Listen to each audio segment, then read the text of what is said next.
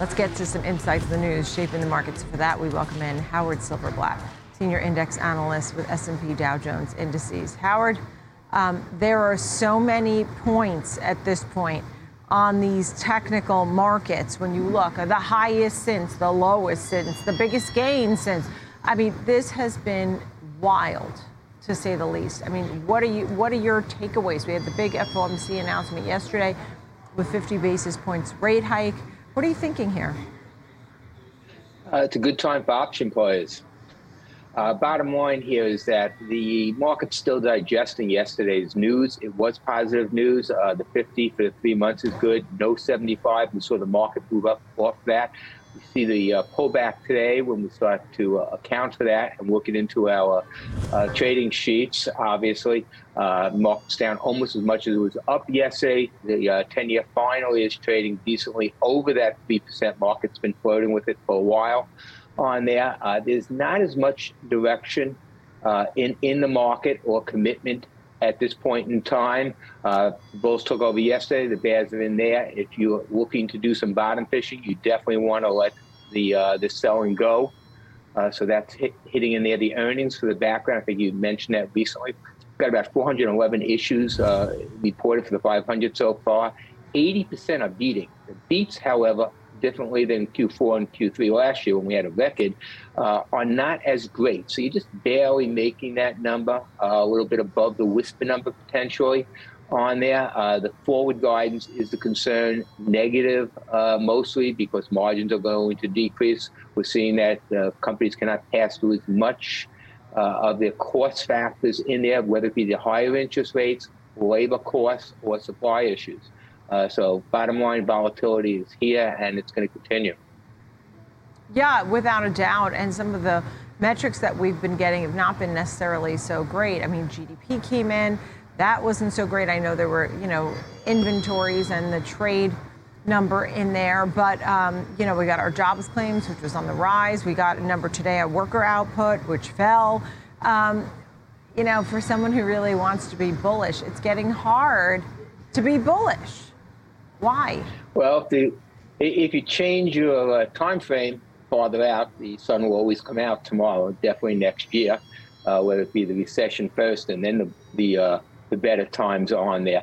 Yeah, the evidence, which is historical, is mounting because it's backdated. The market's more looking towards going forward on this. We have to see what that is. The 200,000 for the new jobs was disappointing today. Tomorrow we're expecting that the unemployment numbers will show a tick down, but again, it's 1 month's numbers on there, as Powell was saying, or maybe perhaps preparing us that there could be some bad numbers coming forward, although farther on they'll be a little bit better.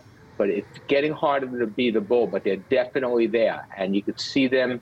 Once this selling today comes out, look towards the end of the day, see if there's a setup for tomorrow, obviously in the trading. Also tomorrow, after we get the employment numbers, how that end of day works out. But the volatility, again, still here. We are almost mirroring yesterday's loss today from yesterday's gain. Again, an options dream. Yeah, it's pretty close, pretty close. That being said, let's move on and talk about, we had the move from the Fed, right? As you noted, 75 basis points is not something that they're actively considering. It looks like it's going to be 50 basis points the next couple of meetings. You had Bank of England raising 0.25% to 1%. Now, the markets here after 3 days of gains are selling off.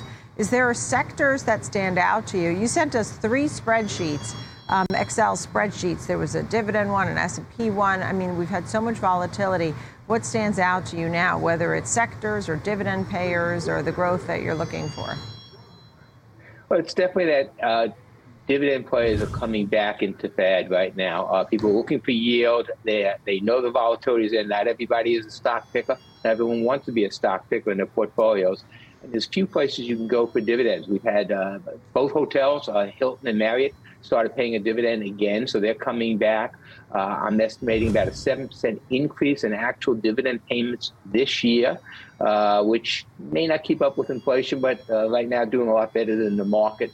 And we're seeing a lot more investors go in, not just the traditional dividend investors who are looking for yield, but people want to kind of park their money on the side a little because of the volatility. Remember, dividend stocks typically don't go up as much in the good time. The dividend weighs it down, but it doesn't go down as much in the bad time.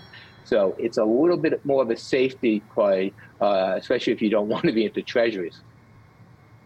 Yeah, and so when you look at other things that are happening, for example, energy, right? We're seeing oil at 108, 109 the barrel.